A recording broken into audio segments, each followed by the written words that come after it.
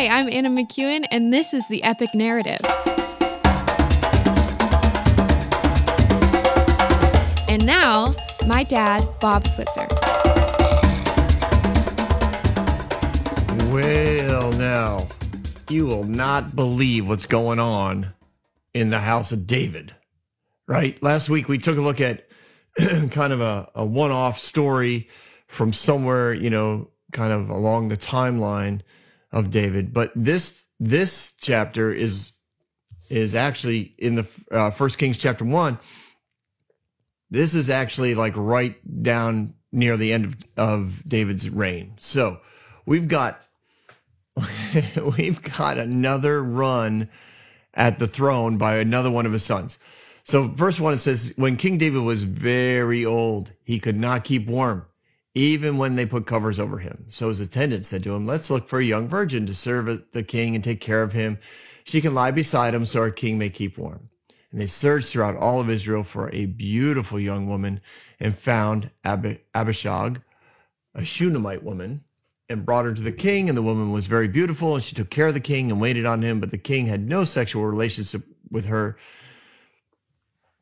So now this is important. This is important later on in the story. So don't look at it. It's a good antidote, but it actually does play another key role. It plays a key role. So David's old. Now, how old was David when he's very old and can't get warm? Now, there is some dispute. As to how old David is at this time. There just is. Most feel he's at least 70. Some think he's, but maybe. Because of the way things are written, I'm trying to make this simple because of all the disputes. You read all kinds of timelines and estimates, and then of course you got the verses that say he's 30 years old when he began to reign, and he reigned for 40 years, so he clearly died when he was 70. And others are like, well, we actually aren't told that he died, like he turns over power, but we don't know when he dies, so he could have I know. So at some level, he's probably between 70 and 80 years old at the time that this is written. And clearly other people during this time live well into their hundreds. So why is David in such bad shape at age 70 that he can't get out of bed? Does he some believe he had prostate cancer, which is why it's noted that the king had no sexual relations with this woman, that he was actually, in a very bad physical health, bedridden. Others, make the argument that this was a guy who lived a very eventful life, and it involved a lot of hardships. Right? He lived outside as a shepherd for the most part of his childhood. He lived in the wilderness, running, battling, surviving in caves and in valleys and in the woods and wilderness and all that kind of stuff. So there's that kind of stuff. You feel fine for a long time. It just takes its toll the older you get. Like parts of you break down sooner, even though you may feel good. Like there's times that there's people that. I had a jaw injury when I was, not really, a facial injury that impacted my jaw when I was in high school. But I didn't really start feeling any effects of that in my jaw till, 30 years later. And then I, my jaw developed this pop. And when I went to, one time I was at, an oral surgeon, and I'm just talking about what had happened, and he immediately recognized why it was happening. There was, he goes, the trauma of that break, that facial break, you don't really get to see it for a number of years, and now you're feeling it. So stuff like that could have happened to David: breaks, sprains, injuries, internal bleedings, bruises that occurred in battle.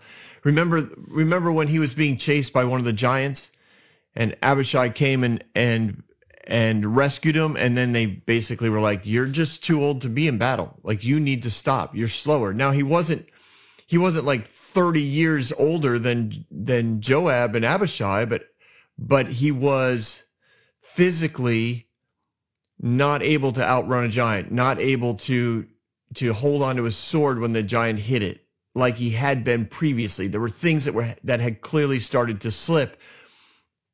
So and we actually brought it up when we talked about Bathsheba, but that I think played into the whole mentality of seeing Bathsheba and then saying, "You know what? I'm going to take her, and all this will work out just great."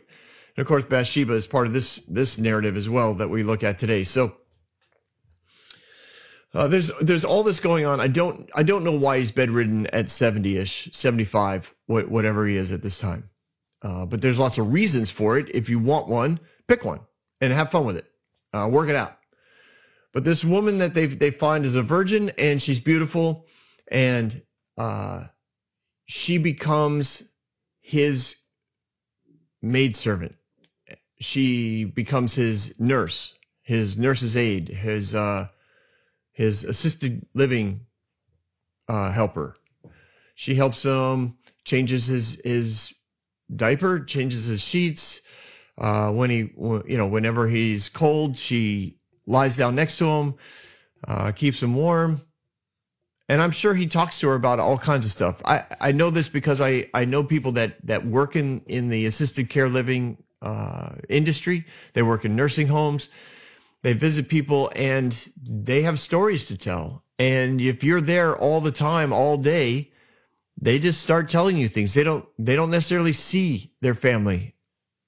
Everything's kind of in motion in the nation as far as David is concerned. The advisors come in. I'm sure he signs off on some things. He works his way around. They prop him. The woman here, Abishag, Abby. We'll call her Abby.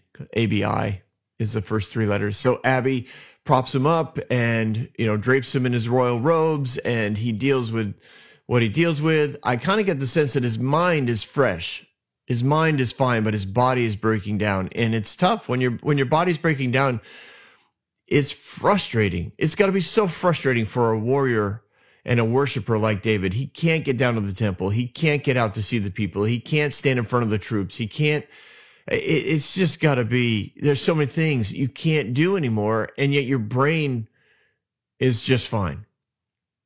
And people are at some level just waiting for you to die. It's tough. It's tough. They don't want him to die, but they expect him to. And so into that expectation, Adoniah, whose mother was Haggith, put himself forward and said, "I will be the king." So this is a guy who has another son of David, who's made a decision. Boom. I'm going to be the next king. He's very good looking. Evidently, David had great genes when it comes to good looking kids. But he's a good looking dude. He's impatient. He's rebellious. Unwilling to wait for the throne. Yeah.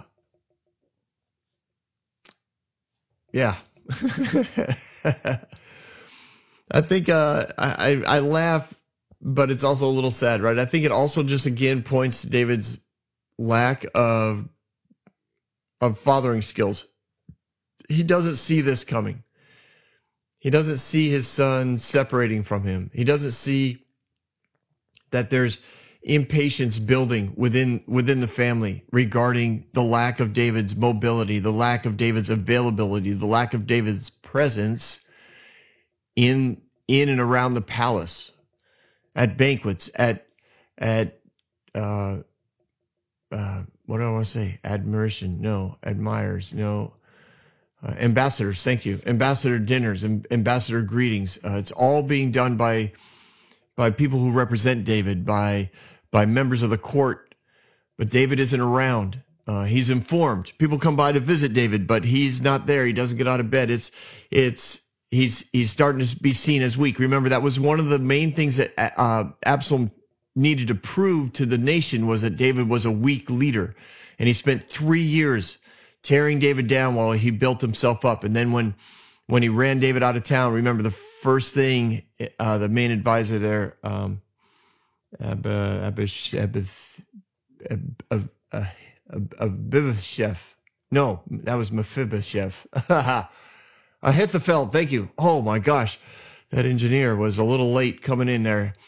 Ahithophel, right? His first act was to prove that David wasn't able to protect the trade agreements and the countries that the concubines represented. So he that was what he tried to prove. You had to prove that the king was no longer strong enough to lead the nation, and that you were. So that is what Adoniah starts to move on. He starts to say, all right, I'm going to be the next king. So he got chariots and horses ready with 50 men to run ahead of him. Same plan as Absalom, remember? Of course, Absalom did this for a number of years before he tried to take over, but same plan, 50 men running in front of him. And David's fathering, verse 6. His father had never rebuked him by asking, why do you behave the way you do? He was also very handsome and was born next after Absalom. Do you get it? He never asked him, why do you behave the way you do? This again is a pointing, a highlight, a bullet point that says David did not spend time developing the character of his own children. He didn't ask them questions. Now, asking questions is really key when it comes to raising children. It's key because it forces the person to internalize the activity and own it, right? If you just tell them, hey, what you're doing is inappropriate, but if you say, let's talk about this. I did it with my grandchildren. I have a lot of grandchildren, but there were 2 of them over the house the other day. And one of them was, telling me some funny part in the movie, and I was listening and so excited. And then the other one wanted to join in, and she started to join in because they were both watching the same movie. So she started joining in on the same scene, and he literally just out of nowhere just turns and slaps her across the face. You can't laugh in the moment. You have to be like, whoa, whoa, whoa, whoa, whoa. What just happened? Well, then, I just asked a question. What just happened? What made you turn and hit your sister across the face? Well, now she's crying and he's crying, and they both run out of the room. And so I have to, follow them and ask more questions. But all of that goes toward helping them start to break down what their behavior comes from, where this is coming from, why being interrupted makes me feel violent. Like, why do I want her to stop right now? And there's a lot there, and you don't all get it all the time. That's why you have to keep asking those questions. And what we're seeing is that David didn't do that. Here was another son born from the same mother as Absalom. So he was handsome. She evidently was probably gorgeous. He understood what his brother had done. He knew kind of the plan.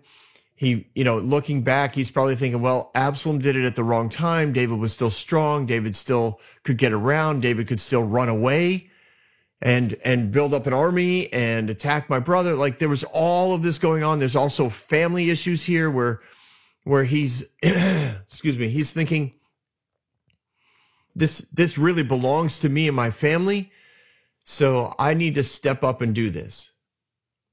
So he plays some politics, and he gets a couple guys on his side.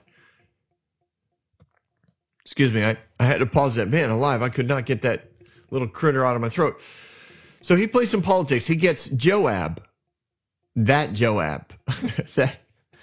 Oh man, Joab. Joab seems to he's so much a part of the story. You picture him basically in every room, and then every so often he plays a key role in something. So he gets Joab on his side. I don't know how, but there must have been something in the way that David looked, never getting out of bed, needing a girl to keep him warm, but not being able or choosing not to have sex with her. Like there was something in all of this where Joab's like, all right, I need to throw my hat in the ring to the next king. If I'm going to keep my job, David's not the guy who can protect me anymore. He sees him as weak. And Abiathar, right, Zadok's connecting point, the other priest, also joins Adoniah.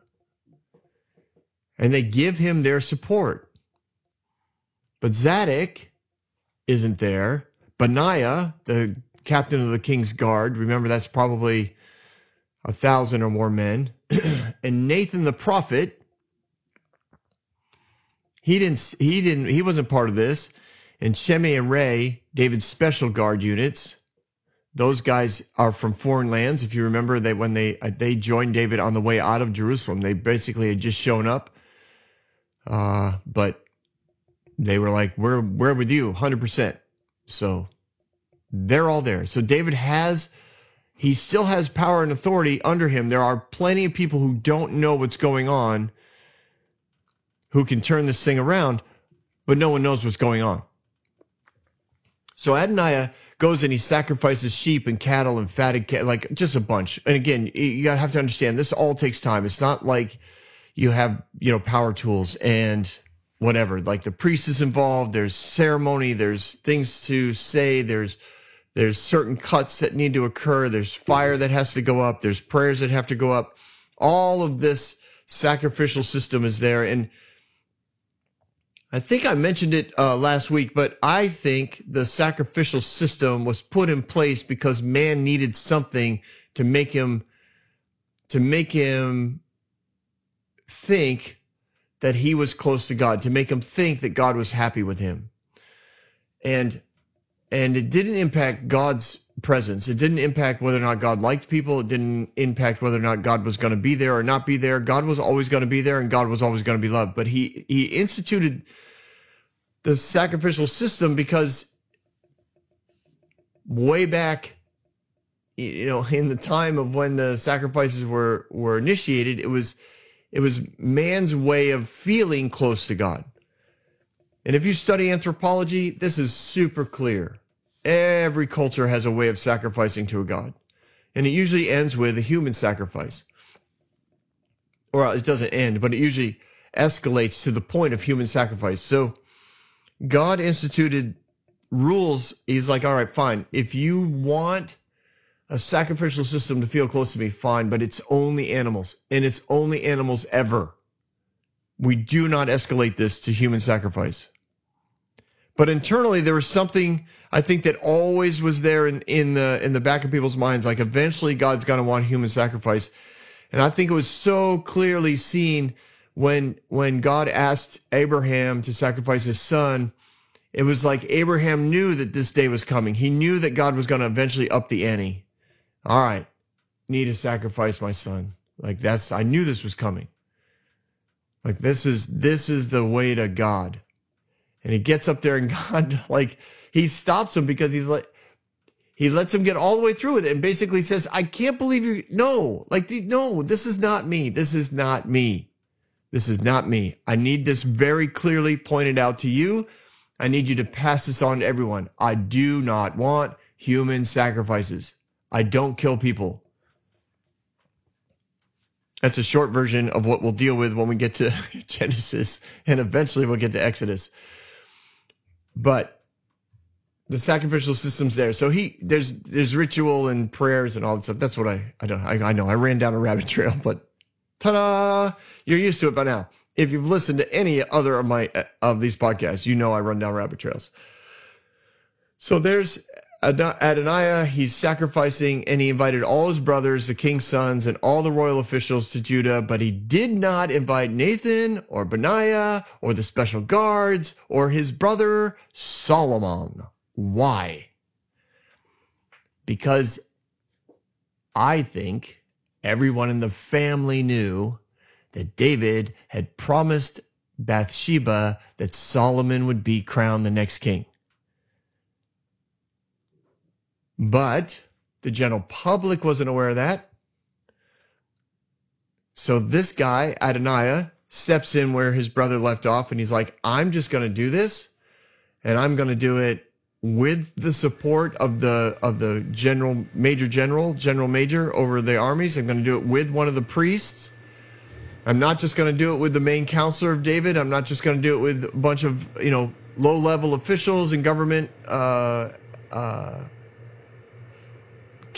counselors, government attaches from other governments. I'm going to do it, right. And he goes just outside the city. Now he's just outside the city walls, so it's not like Absalom, had moved himself down to the previous palace in Hebron. Adoniah stayed right there. Everything's going great. Everybody's enjoying this party. Few important people are missing. They look around, they understand that, but it was good. Politics are going well. Popularity was there. People liked him. He was good looking. I'm not saying he was an idiot by any means. Just outside the edge of town, the edge of the city. He had family available. All of his brothers were there. The royal officials had decided to roll with it. This is going great. And it's all day. This is going on all day. Probably started at sunrise. Everybody's gathering throughout the day, throughout the morning. Fire is lit, smoke. There's a celebration. People are eating as the various things get cooked on the altar. There's wine being poured. Oh yeah, this is a good time. And you don't get the sense that there's like this boding evil thing that's going to occur. It's just everything's good. Adoniah is thinking, this is a great plan. David is just in his bed. No one cares. He doesn't care. He doesn't know. He's too weak to do anything about it. By the time people find out that I'm the king, everyone's going to be happy about it. Nathan, Zadok, Benaiah, they're just going to have to roll with it because I've got to have everybody's support. That's politics, remember? This is politics. This is not diplomacy. This is not honor. So Nathan hears what's going on. He goes to Bathsheba. He goes, have you heard about Adoniah, the son of Haggith? He's become king. And David knows nothing about it. So let me give you some advice. We're going to figure this out. I've got a plan. That's basically what he's saying. I got a plan. We're going to save your life and the life of your son Solomon. Why would that need to be done? Because everybody in the family knows Solomon had been declared the next king, even if the whole rest of the nation didn't know that yet. Now, maybe they did. I don't know. I don't think they did. But that's just my thought. I'm fine to you can dispute it. I'm not going to argue with you. So he's like, this is the plan. Go into David and ask the king these questions. Did you not say that your servant Solomon would be king after me, and he would sit on my throne? Why has Adoniah become the next king? While you're still there talking to the king, I'll come in and say the same thing. So he went after this basically rather than looking like an intervention where we're both going to stand there in front of David and tell him what's going on. We're going to come in one at a time. We're going to take turns telling David what happened. And we'll see what happens, right? So the whole plan goes off as scheduled. She goes in. He's like, what do you want? She goes, well, my lord, you yourself swore to me, your servant, by the Lord your God, that Solomon, your son, would be the next king after you. But now Adonai has become king, and you don't seem to know anything about it. In other words, you're weak. You're unaware of what's going on. He sacrificed a great number of cattle, fatted calves, and sheep. He's invited all your other sons. Abiathar the priest is with him. Joab, the commander of the army, is with him. But he has not invited Solomon. The eyes of all of Israel are on you to learn from you who will sit on the throne. Otherwise, as soon as My lord the king has laid to rest with his ancestors. I and my son Solomon will be treated as criminals. So her position, right? She comes in as a mother, an honored mother. She's probably about 42 years old at this time. She comes in and she basically lays it out for him. She goes, you know what? You told me Solomon was going to be the next one to sit on your throne. You said that. You made that really clear to me. I've raised him in such a way where he can be king. And what is implied by that, and the fact that Nathan's involved in this whole story, is that she has raised Solomon with Nathan. That Nathan has been his spiritual and God, a spiritual guide and manly example. What a man is supposed to be like. He's held Solomon accountable for his behavior, not David. Remember, David has never even asked Adoniah, what made you do that? Like, why did you behave the way you do? There's been no discipline coming from David, from him to his sons. Now, I know. He wasn't disciplined either by his father, because his father considered him a servant and a illegitimate child. So he didn't care about David. I get that. But he still had opportunity. He could have put Nathan in charge of raising his family. He could have said, Nathan, I need you to be the family father figure, because I don't know how to. But he didn't. He made no arrangements, no provision for his children to be raised by a godly man. Just kind of hoped that they picked up on it, I guess. And they didn't. Not all of them, at least. But Solomon did, because I believe Solomon was raised by Bathsheba and Nathan. So she's like, listen, I've raised my child as he should, and he's ready to be the next king. But she implies in her, the way that she words this, as soon as my lord the king is laid to rest, that there's this idea that you're not going to die anytime soon, but Adoniah is going to declare himself king. You're going to be pressured to let him be king. And then when you finally die, he's going to kill me and Solomon, because we know that you told Solomon he'd be the next king. And frankly, everyone in the family knows that Solomon was supposed to be the next king. So this guy's usurping the throne, but politically taking it over. And what are you going to do? And while she's still speaking with the king, Nathan comes in. And the king was told that Nathan the prophet is here. So he went before the king and he bowed down to the ground. And Nathan said, have you declared that Adoniah shall be the next king? That he would sit on your throne? Asking questions, not accusations. He's asking questions because it sends a thing of honor. It gives David the freedom. It gives David choice, which is why it's honor, which is why it's love. He gives David the choice to say, you know what? I have. In other words, I've changed my mind. I'm going to let Adoniah sit on the throne. And then he continues. Today he's gone down. He sacrificed great numbers of cattle and fatted calves. He describes the whole party scene, the banquet that's going on, all the invited guests that are there, the commanders, the sons, the family. Abiathar, the priest, is doing the sacrifices. Everybody is down there now. They're eating, they're drinking with him, and they're saying, long live King Adoniah.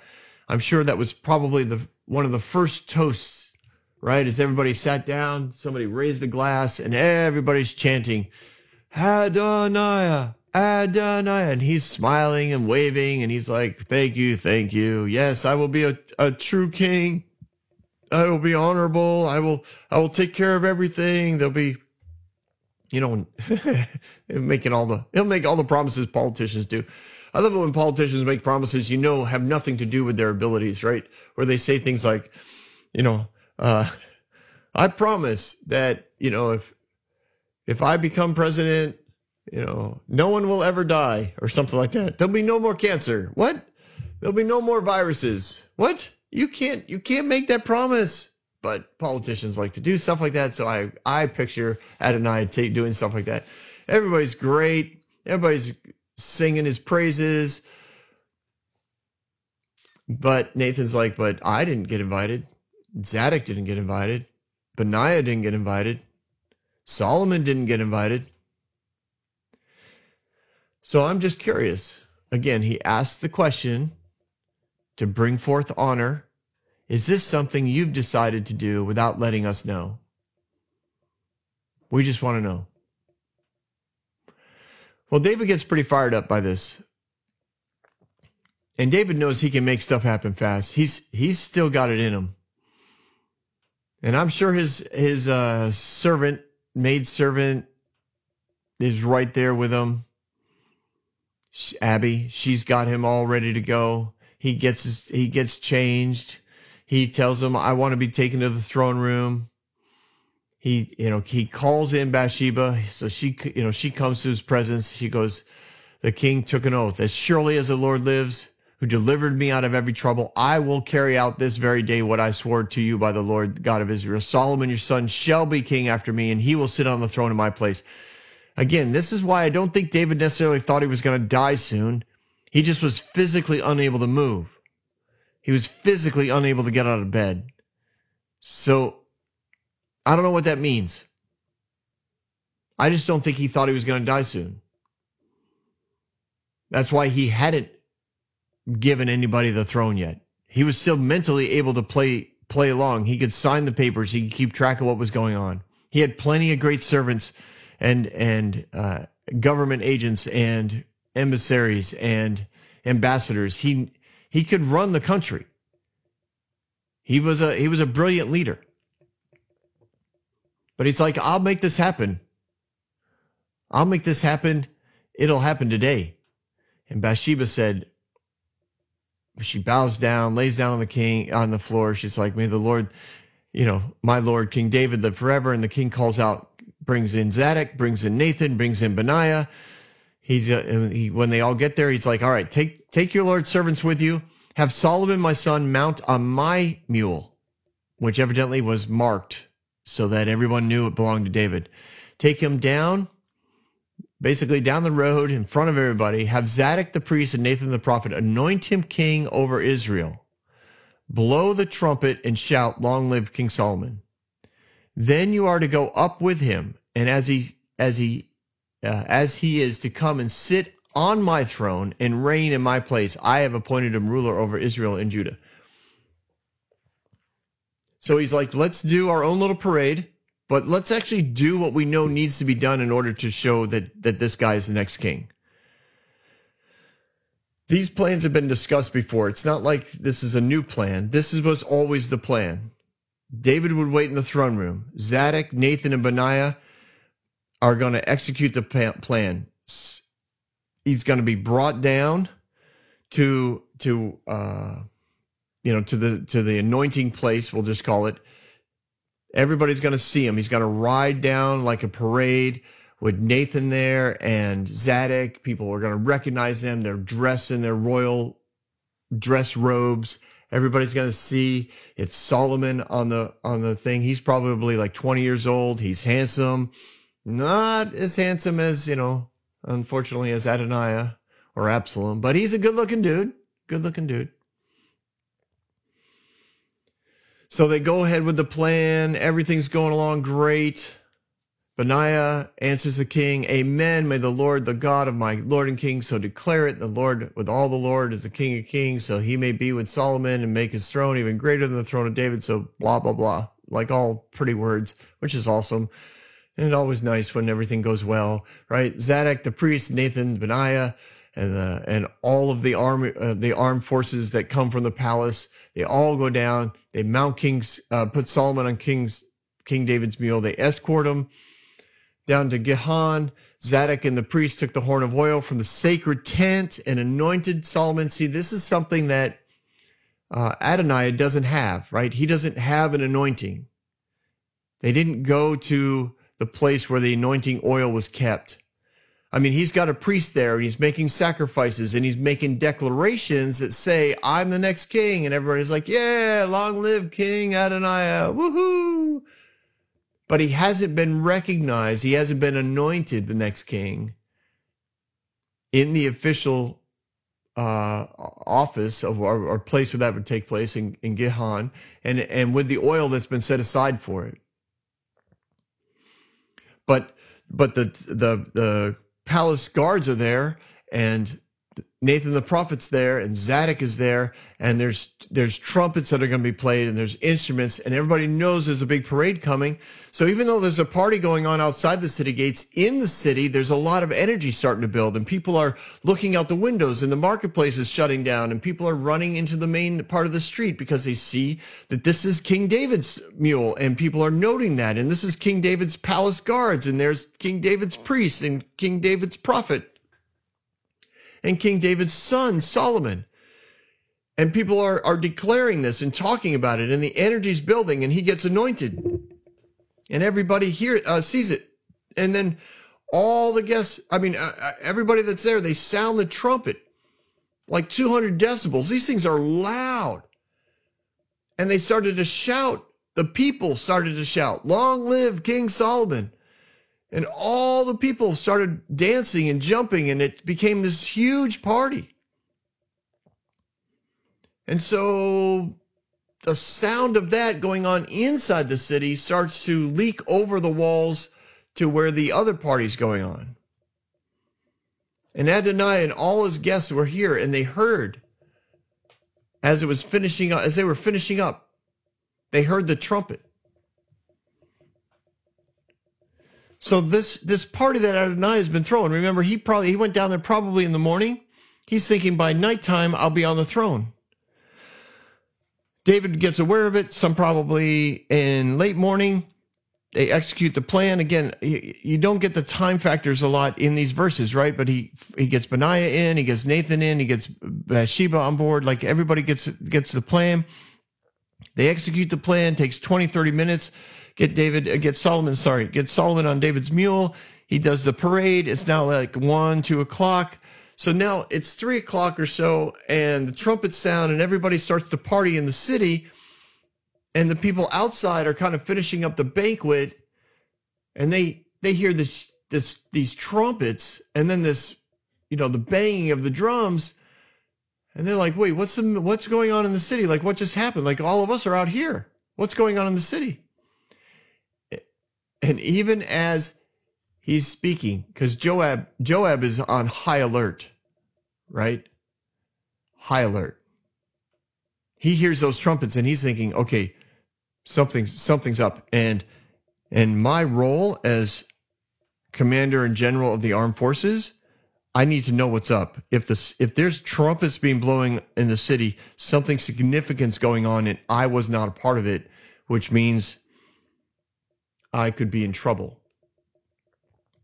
And even as he's speaking, Jonathan, son of Abiathar, the priest, arrives. Right? Now remember, Jonathan was one of the sons that was trusted by David as a spy when Absalom took over the kingdom. Jonathan and the son of Zadok hid out in the well, remember, with the information, and then snuck over to see David and told him to cross the river right now. Do not wait for morning. So he has a key role in all of this. So Adonai says, oh, come on in. You must be bringing good news because, of course, if you're a good guy, you only bring good news. And he's like, not at all. This is horrible news. Our Lord King David has made Solomon king. The king has sent him with Zadok the priest, Nathan the prophet, Benaiah the son, all of the armed guards of the palace, and they have put him on the king's mule. And Zadok the priest and Nathan the prophet have anointed him king at Gihon. From there, they have gone up cheering. There's a big party and parade going on, and the whole city resounds with it. That's the noise that you hear. Moreover, now this has already occurred. The parade is over. Solomon is now sitting on the throne in the throne room. And the royal officials have come to congratulate him and our Lord King David, saying, may God grant Solomon even more fame than yours, and his throne be greater than yours. And the king bowed and worshipped on his bed. And he said, praise be to the Lord, the God of Israel, who has allowed my eyes to see my successor on my throne today. It's pretty crazy. Now, talk about a crazy day. How do you think Solomon's doing today? Right? He gets up in the morning. He's kind of going through his routine. He sees his brothers in the various apartments and courtyards, and they start all kind of disappearing. And then by, let's say 9:30, 10 o'clock, it seems like he's the only guy around in the courtyard. I mean, there's servants and there's things to do, and he's kind of going through his normal routine, but the brothers that he normally runs into aren't there, and he doesn't really know where they're at. Maybe he goes in to see his mother, and his mother's gone, and they say, well, he's like, well, where's my mom? And they're like, oh, she's meeting with Nathan. Nathan called her out. And Nathan tells her all what's happening, and then she goes in to see David, and David listens to that, and Nathan comes in and tells him what's going on, and then Nathan, David calls, blah, blah, blah, blah, all this is going on. Solomon's kind of clueless. And then in comes Benaiah with all the palace guards, and they're like, come with us. He's like, okay, what did I do? Did I do anything wrong? Benaiah's like, no, you did not do anything wrong. Your brother Adoniah has done something wrong, and you are going to be crowned the next king of Israel. You're coming with us. And they take him down to the stables, and they pull out David's mule, and Solomon's like, wait, whoa, like that's Dad's mule. Like nobody rides that. And they're like, no, you're riding it because you're the next king. And they put him on the mule, and I'm sure internally he was aware of what could happen in his life. I'm sure his mother and Nathan had said, you are going to be the next king of Israel, which is why they disciplined him, why they trained him, why they gave him such wisdom and accomplishment, why they helped him understand how to worship God and how to enter into the presence of God. I'm sure that these are things that David made his children aware of, but Solomon was the only one who really followed up on it, to the point where Solomon had already been practicing his full awareness of God's presence, and in that awareness had probably had visions and had visited heaven in the mystical ways that David had occasionally. I think it's already been a part of Solomon's life. He's already been there. He is an amazing young man, but this day is going pretty quick. And even though he may be internally aware of this, it's still kind of crazy the way that it's happening. He gets down there, he gets anointed. I'm sure he gets overwhelmed with the presence of God again. He gets back on the mule. He's headed back up through the city. People are cheering. Trumpets are blowing. Drums are pounding. Palm trees are waving. Ribbons are being, tossed at him in the streets. He's having a great run. But his brothers aren't there, right? None of his brothers are around. None of their families are around. Nothing's there that somehow makes this feel a little weird. And he gets all the way back to the palace, and he goes into the palace. He ascends, up to the throne. He sits there. His father, David, it says he's in the bed.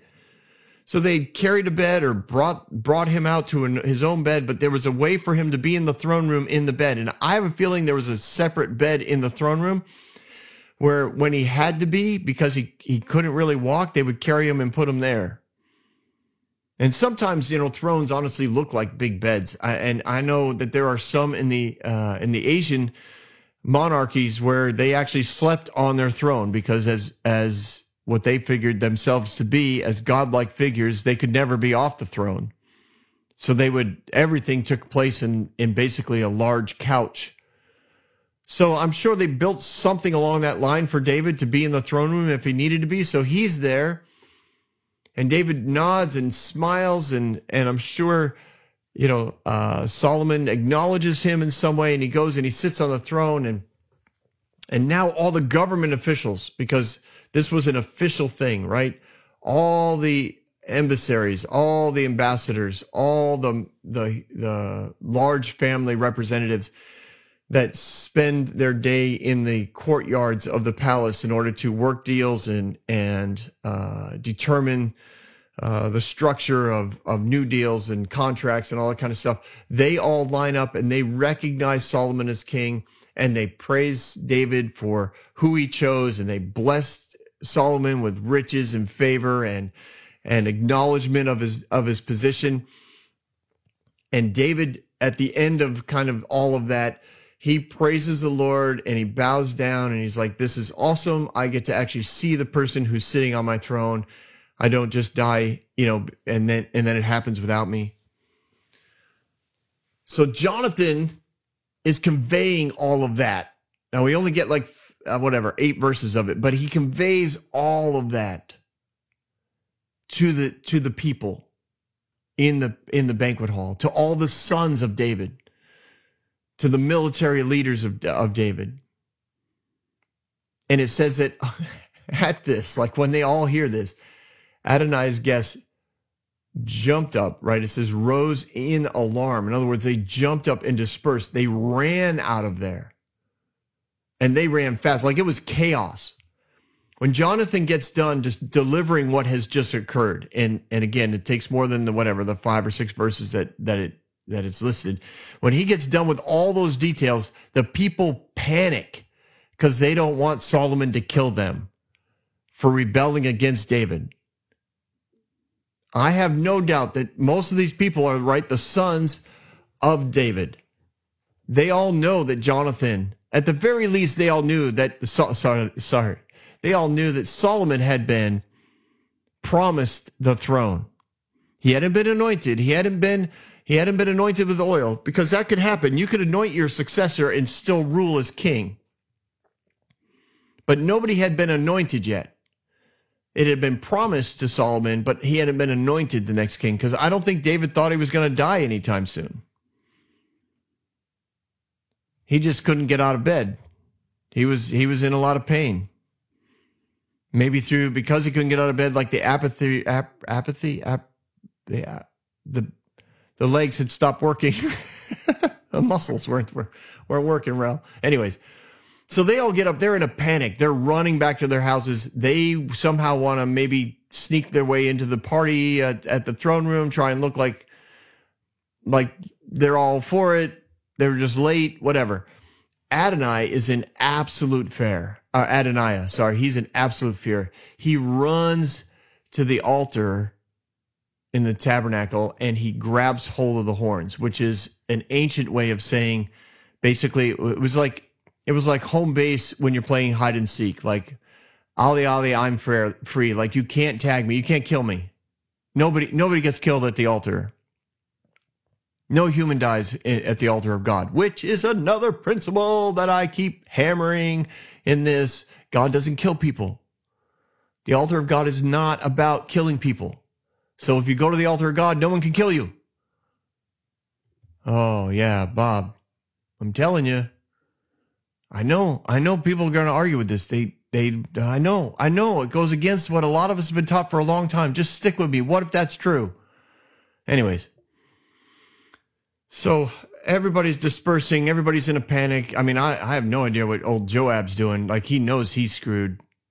I mean, he is screwed with David enough and not been disciplined. And he knows. He's got to know, all right, this time I probably made a really bad error in judgment.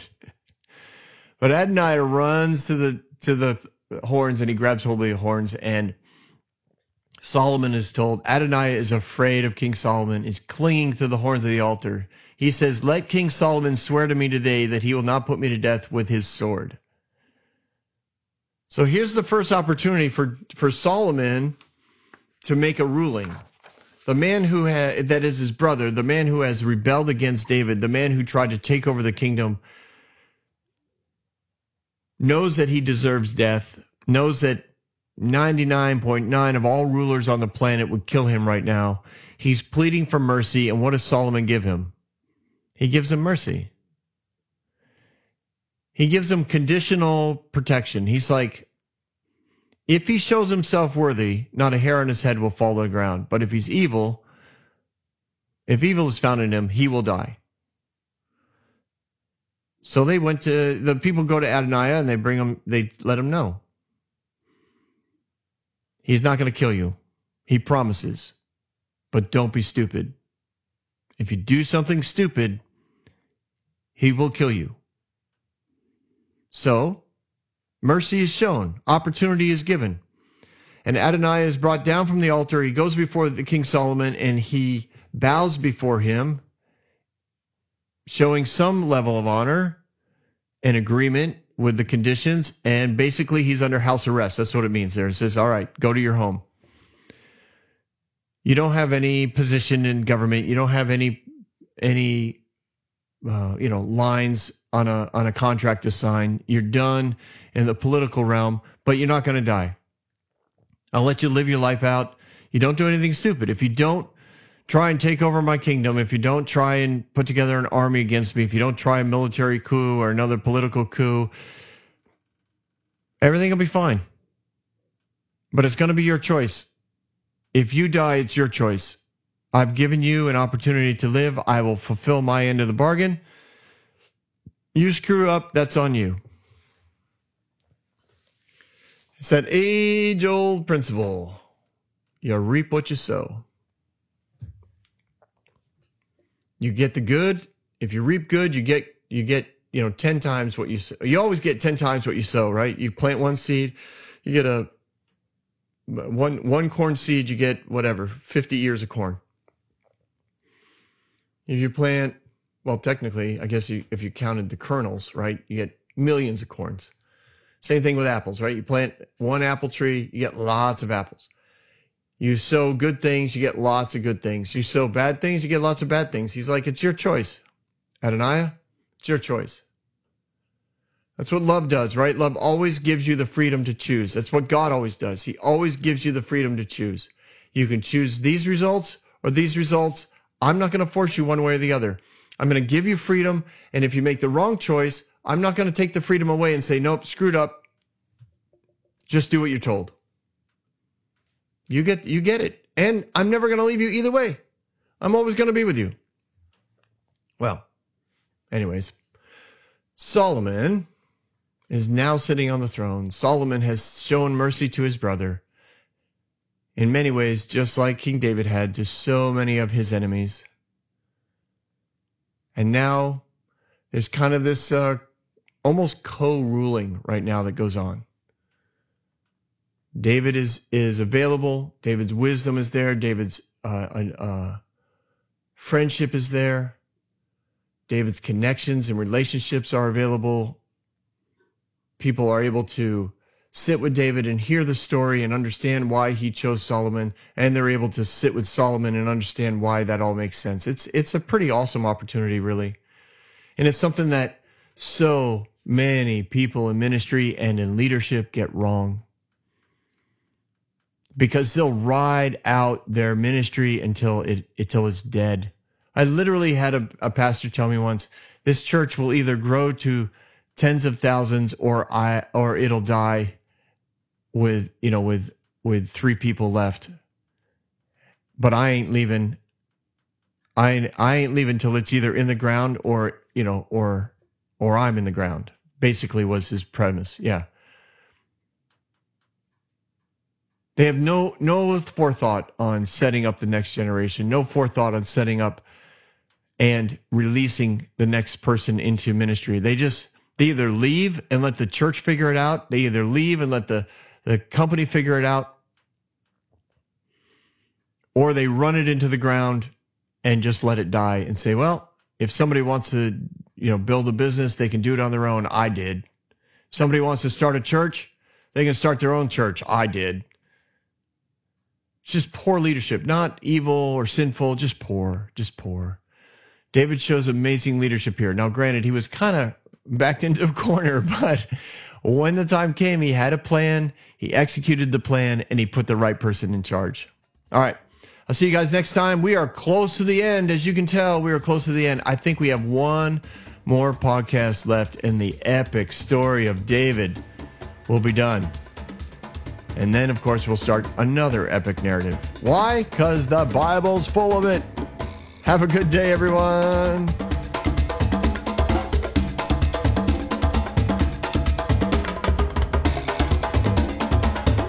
Hey everyone, thanks for listening. If you like what you heard, you can subscribe to this podcast on any platform you use. You can also reach out to Bob for questions or booking at thebobswitzer.com or email him at thebobswitzer@gmail.com. See you next week, guys.